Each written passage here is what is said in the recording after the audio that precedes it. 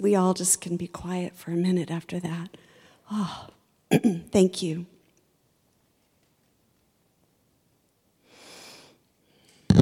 Sorry. So I'm going to try to read for you this amazing passage in 1 Samuel chapter 16, and it's verses 1 through 13. I'm reading from the ESV today. If you just want to listen, it's a story.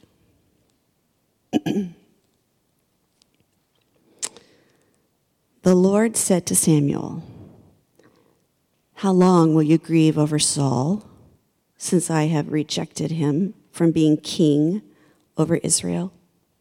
Fill your horn with oil and go. I will send you to Jesse the Bethlehemite, for I have provided for myself a king among his sons." And Samuel said, "How can I go? If Saul hears it, he will kill me." And the Lord said, "Take a heifer with you and say, 'I have come to sacrifice to the Lord,' and invite Jesse to the sacrifice, and I will show you what you shall do. And you shall anoint for me him whom I declare to you." Samuel did what the Lord commanded and came to Bethlehem. The elders of the city came to meet him trembling and said, Do you come peaceably?" And he said, "Peaceably, I have come to sacrifice to the Lord. Consecrate yourselves and come with me to the sacrifice." And he consecrated Jesse and his sons and invited them to the sacrifice. When they came, he looked on Eliab and thought, "Surely the Lord's anointed is before me." But the Lord said to Samuel, "Do not look on his appearance or on the height of his stature, because I have rejected him. For the Lord sees not as man sees. Man looks on the outward appearance, but the Lord looks on the heart." Then Jesse called Abinadab and made him pass before Samuel. And he said, "Neither has the Lord chosen this one." Then Jesse made Shammah pass by, and he said, "Neither has the Lord chosen this one." And Jesse made 7 of his sons pass before Samuel. And Samuel said to Jesse, "The Lord has not chosen these." Then Samuel said to Jesse, "Are all your sons here?" And he said, "There remains yet the youngest, but behold, he's keeping the sheep." And Samuel said to Jesse, "Send and get him, for we will not sit down till he comes here." And he sent and brought him in. Now he was ruddy and had beautiful eyes and was handsome. And the Lord said, "Arise, anoint him, for this is he." Then Samuel took the horn of oil and anointed him in the midst of his brothers. And the Spirit of the Lord rushed upon David from that day forward. And Samuel rose up and went to Ramah. The word of the Lord.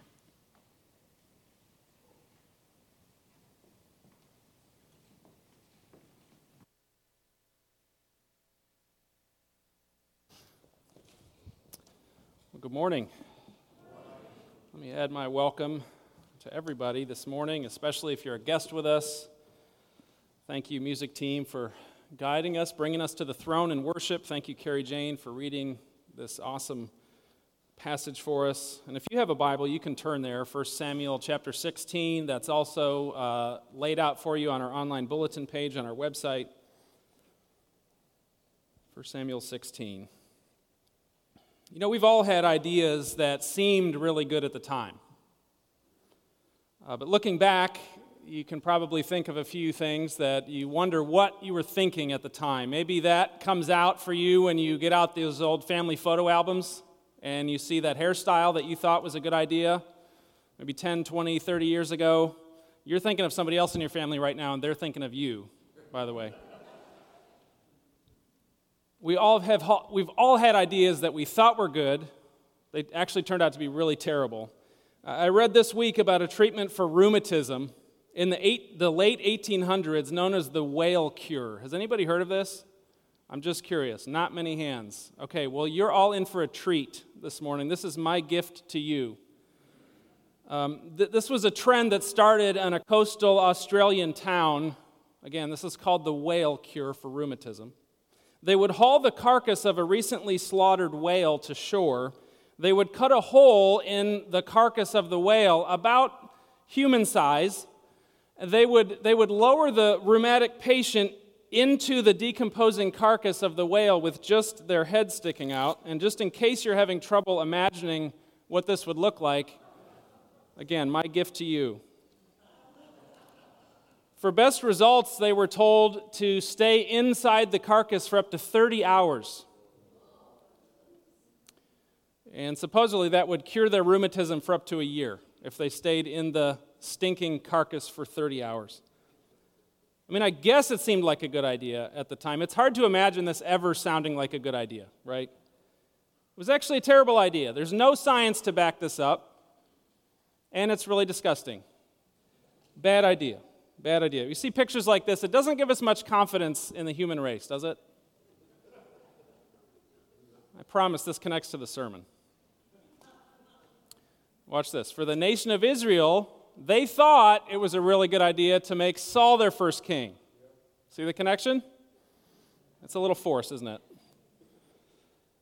But it turned out to be a terrible idea, making Saul their first king. It was a disaster. God had even warned them about it.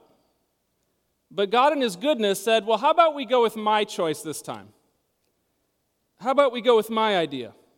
God selected a new king, David, in the text that we just heard read, a man after God's own heart. And this morning we began a new series on the life of King David. We're calling it Pursuing God's Heart.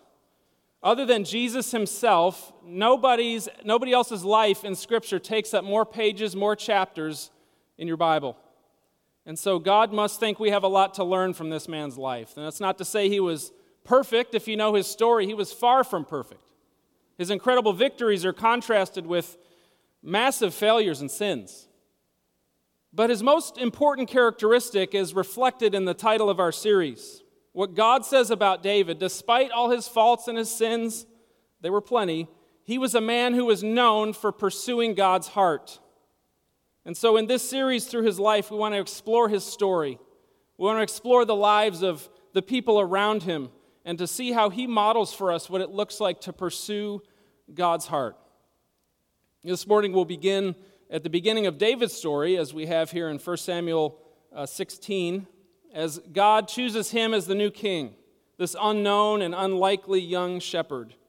We'll get a glimpse in the story why God chooses the people that he does to do his will, and how we can, and we all can be, we're all called to be people like David in this way, to pursue God's heart, ready to obey God when he calls. And so let's pray together as we open up God's word. Our Father, we thank you for this scripture that reveals not only more of the life of this man, but more importantly, reveals more of you. And so would you transform us more into the image of Jesus as we consider the story of David. With your blessing, we ask in Jesus' name. Amen. So if you have it in front of you, you can look again at 1 Samuel chapter 16. Look at verse 1. The Lord said to Samuel, "How long will you grieve over Saul, since I have rejected him from being king over Israel?" So this is the beginning of David's story, really, in Scripture, but you notice we're in the middle of a book. We're in the middle of 1 Samuel, so let's get our bearings here for just a second. Let's remind ourselves where we are in Israel's history. Okay, God has brought them out of Egypt. He's brought them finally into the Promised Land, and after the death of Joshua, after Moses, they enter a really dark period in their history. and that's recorded for us in the book of Judges. So the people kept turning away from God in rebellion, but God in his mercy would raise up a judge, a leader who would guide his people back to him, restore right worship. The last of these judges was this guy Samuel. He was a faithful man of God. As 1 Samuel 8 records, when Samuel grew old, he tried to set up his own sons to be the next judges, to be the next leaders of Israel. But it turns out they weren't godly like their father Samuel, and so the nation demanded a king. The people said to Samuel, "Give us a king so we can be like all the other nations around us." And that's the really key part of their request. Because it wasn't so much the desire to have a king that was wrong. Really, we see glimpses already before this, all through Scripture, that it seemed God's intention to provide a king, ultimately leading to the Messiah himself. But it was the heart behind their question. It was the wrong time. It was for the wrong reasons. They wanted to be like the other nations around them that God had told them all along, "I want you to be distinct from them." So in essence, this was yet another rejection of God as their true king, and that's what God tells Samuel. They're not rejecting you, Samuel, they're rejecting me. But give them what they want. God told Samuel to give the people what they wanted, and so he has Samuel appoint Saul to be Israel's first king, who really embodies, he represents the people's choice. This is what they were looking for in a king. He's tall, he's a handsome warrior, he could fight their battles, defeat their enemies. And it started off pretty good, if you know the story. Hey, maybe the heat and the disgusting fumes of this whale carcass really are doing my body good, after all, right? But Saul started doing things his way instead of God's way, and things very quickly went off the rails. God told Samuel that he had rejected Saul as king.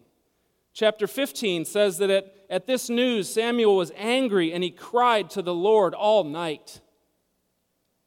Samuel's a pretty old man at this point, probably wondering, is this going to be my legacy, leaving my people in the hands of this king?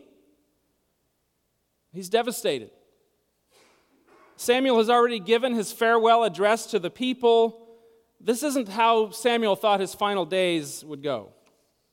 And so fast forward to our text and look again at verse 1.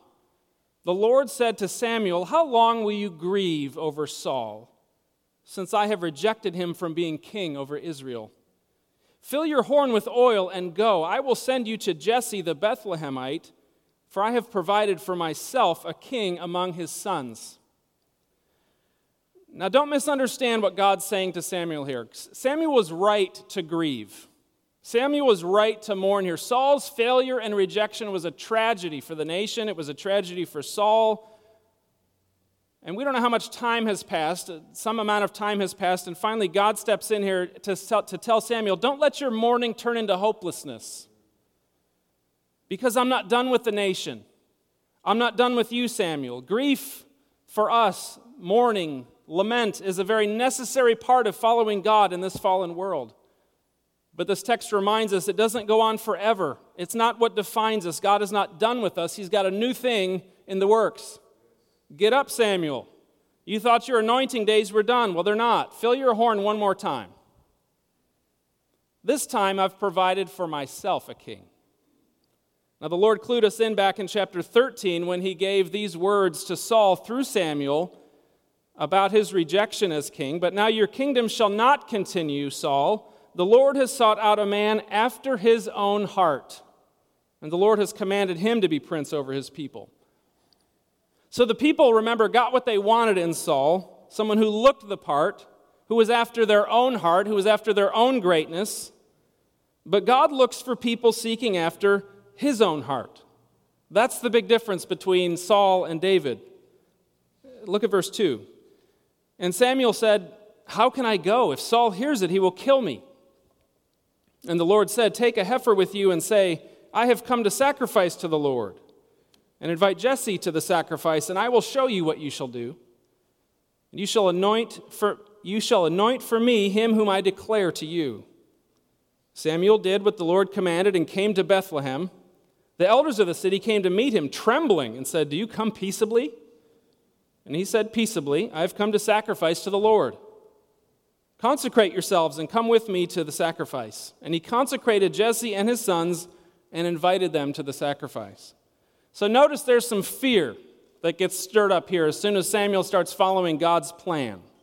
First, the fear's in Samuel, thinking, hey, if Saul hears about me kind of getting off my usual ministry track, traveling around, he's gonna get a little concerned. He's going to find out what I'm doing, and he might try to kill me. So God gives him a cover story. Hey, say you're going to make a sacrifice, which is true. Then fear we see gets stirred up, and the leaders of Bethlehem, they're scared to see Samuel. The text says they're trembling when Samuel shows up. Now, we would probably be trembling too if a judge and prophet just showed up here unannounced one Sunday morning. Kind of reminds me like maybe when you pass a police officer on the road and you maybe slow down a little bit, even if you're not speeding. You know what I'm talking about? Maybe it's just me. I don't think it is, though. It's kind of like, good afternoon, officer. Nothing to see here, right? This is kind of what I see them doing, the elders of the town. They come out to greet Samuel. They're trembling and maybe kind of pretending that they're not. Afternoon, Samuel. Nothing to see here. Hey, say, are you bringing God's wrath on our town? I'm just curious. I'm asking for a friend. So, but he reassures them, hey, don't worry, I'm here peaceably.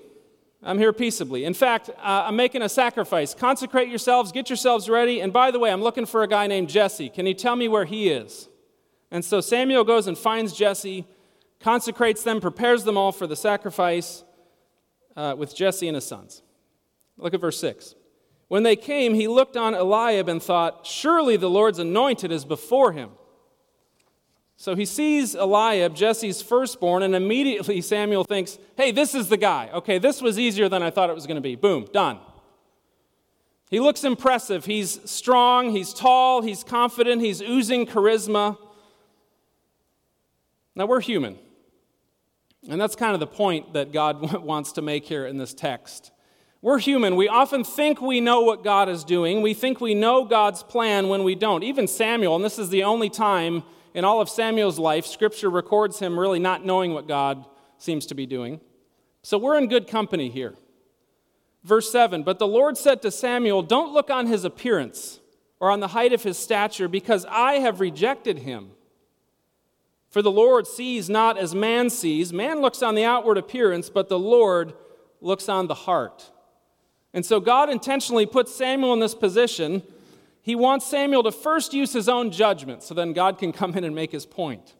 To teach Samuel and to teach us this really important lesson, and in doing so, he gives us one of the most foundational and important statements in all Scripture about how God operates, about how he sees things differently than we do. We are limited to what we can see as human beings, aren't we?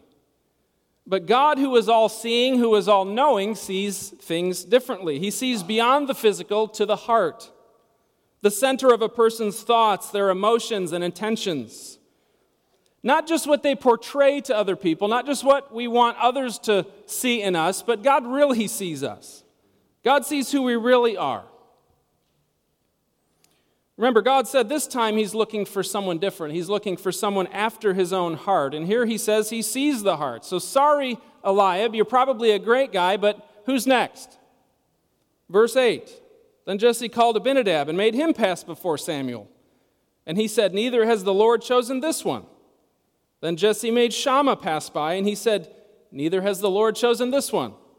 And Jesse made 7 of his sons pass before Samuel. And Samuel said to Jesse, the Lord has not chosen these. So one after another, this is almost a funny scene to try to imagine what this would have been like. One by one, Jesse has his sons just sort of parade out in front of Samuel. Nope, next, one by one. I imagine a pretty awkward silence here right after verse 10 and before verse 11. It's kind of this awkward pause. Samuel recounts, maybe he's getting older, maybe his eyesight's not as good as did I get everybody? He's counting on his fingers. 1, 2, 3, 4, 5. Okay. He's kind of in a dilemma here, isn't he? God gave him revelation that doesn't seem to line up with his experience. Has this ever happened to you? God told Samuel, hey, I've chosen one of the sons of Jesse, but then one by one, God says no to all the sons of Jesse. Do you see the problem here? See, sometimes God leads us to moments like these in our faith journey to build our trust in Him or to test it. You remember Abraham when God said, when He promised Abraham that he would have descendants as many as the stars through his son Isaac, but then what does He tell Abraham to do? Sacrifice your son Isaac. Wait, what? That doesn't compute, does it? God's revelation seemed to contradict the situation. How's this going to work out, God? I thought you told me to anoint one of these guys here. But we can learn from Samuel here.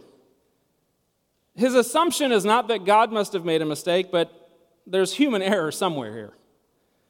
And I love his next question, because this must have sounded crazy. Probably sounded crazy. Samuel might have been even a little embarrassed to ask this question. It's kind of awkward. Surely Jesse wouldn't have forgotten one of his sons. When a judge of Israel summons the family to a sacrifice, surely he would have remembered to bring them all, right? But he asks anyway, verse 11, Then Samuel said to Jesse, Are all your sons here? And he said, There remains yet the youngest, but behold, he is keeping the sheep. And Samuel said to Jesse, Send and get him, for we will not sit down till he comes here. Jesse's like, 1, 2, 3, 4, 5. Oh, yeah, I do have another son. Okay, that's right. But don't worry much about him. He's the youngest. The youngest is the Hebrew word here for the least or the smallest. He's out keeping the sheep. Just go on about your business, Samuel. Well, Jesse, can you go get him, please? Since we're all standing around here, do you think you could do that? Verse 12, And he sent and brought him in.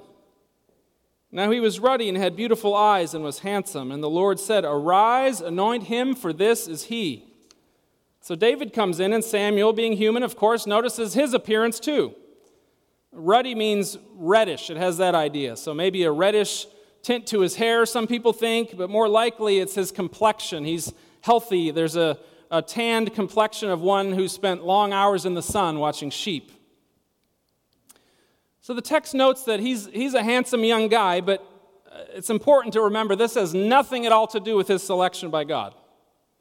He's the youngest, probably the smallest of his brothers. At the very least, he was deemed insignificant, as we just saw. His own father didn't think it was important enough to invite him to the sacrifice. But what's the point? God saw David. God saw his heart. God saw his sincere love for God. God saw his humility, his courage, as we'll see later in David's story. God saw David when no one else did, not even his own father. And he very clearly let Samuel know, this is my guy. Verse 13, Then Samuel took the horn of oil and anointed him in the midst of his brothers. And the Spirit of the Lord rushed upon David from that day forward, and Samuel rose up and went to Ramah. What a moment this is. As the story has been building in suspense, as one by one these sons pass by and they're rejected one after the other. And finally, this moment comes. His older brothers, you can see him looking down literally on the smallest, the youngest, their youngest brother. Probably a little jealous, a little confused, but just stunned in amazement as this great prophet, this judge, is anointing him, little David, the shepherd. And the text tells us that the Spirit of God rushed upon David. And what happens usually in the Old Testament when the Spirit of God rushes on somebody? They do incredible feats for God, don't they? What does David do here? Nothing. He had a flock of sheep that needed attention, and so he went back to work. This is the first time that we see David in Scripture, but it's already clear if we're paying attention that God knew what he was doing. Here's a man who's not all about himself. Here's a man who's not all about his own advancement, his own greatness, his own reputation. He's faithful to follow God's heart, to follow God's plan before his own. Think about it. He's just been anointed in front of all his older brothers, by the way, anointed as the next king. Does he flaunt this? Does he get puffed up with pride? Okay, guys, things have changed around here. Shammah, it's your turn. Get out there with the sheep. No, he probably respectfully says, thank you, right? He's honored. But sorry, guys, the sheep need me. I got to go. When people see you, what do they see?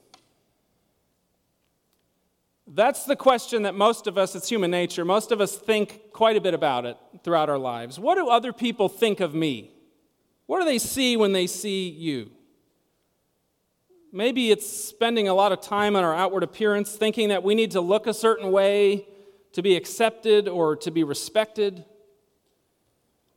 Maybe it's a personality that we try to project to impress people, or we're so overly concerned about our outward achievements and accomplishments because those are the things that people see. Most of us worry from time to time about how other people see us. But this part of the story reminds us the far more important question is, what does God see when he sees us? Because he sees the heart. He sees who we really are, our deepest longings, our thoughts, our motivations. Now, this isn't meant to be a scary thought here. God is watching you. He knows what you're thinking. No, this is a comforting thought. To the Christ follower, this is really good news. When we're feeling insignificant, when we're feeling small or in the world's eyes, this text tells us that God sees us. God sees you. God's got a plan for you, like he did for David. And so if you really want an application to take away from this passage, it's follow God's heart. Follow God's heart. This is what we're going to continue to develop throughout the series, but it's clear right away in this opening text. Don't worry so much about following your own heart, which the world loves to say. Just follow your heart. Follow God's heart. Follow God's heart. Focus on growing so close to him that what you love and long for is what God loves and longs for. Now remember, none of us are perfect. David was certainly far from perfect. God's not looking for perfect followers. He's looking for people whose heart is his. 2 Chronicles 16:9 says that the eyes of the Lord run to and fro throughout the whole earth. Why? To give strong support to those whose heart is blameless toward him. This means that God is actively looking constantly for people like David who he can use for his glory, for their good. This is all about the heart. And by the way, that's why we need Jesus, isn't it? Because Scripture says a lot about the heart. The heart is deceitful, the heart is sinful. Even our acts of kindness so often have mixed motivations, don't they? See, this is why God sent his son Jesus, a descendant of David, by the way, that we'll see later in the series, who alone lived a righteous and perfect life. He gave his life for us so he could forgive us, so he could make us right with the Father, so he could give us his heart. And so if you don't know Jesus Christ and you don't know what it means to follow God through Christ, you need to know from this text, God's not looking for someone to try to impress him with good behavior. That's not what God's looking for. God is looking for people to say, God, I need you. I need you to give me a new heart, a heart to know you and to follow you. And only Jesus Christ can do that. And as Christ's followers, God is looking at us. God is looking for us to keep our hearts open before him, to not let our hearts drift away from our first love, to not get caught up like the world does with outward appearance, but to focus on the heart. To not allow ourselves to substitute having this right and open heart before God, substituting it with doing the right things, believing the right things, achieving the right things. God is looking for those whose heart is his. May that be us. Let's pray. Father, we thank you for revealing more of yourself to us in David's story. Help us to be people like him in this way, that we would care more about what you think than what people think. Help us by your Spirit to be people who run hard after your heart with all our strength. We are weak, we are limited, we don't see what you see, and yet we ask through your Spirit that you grow us more and more to see ourselves, to see others as you see us, to consider the heart. We thank you for Jesus who gives us a new heart. So it's in his name we pray. Amen.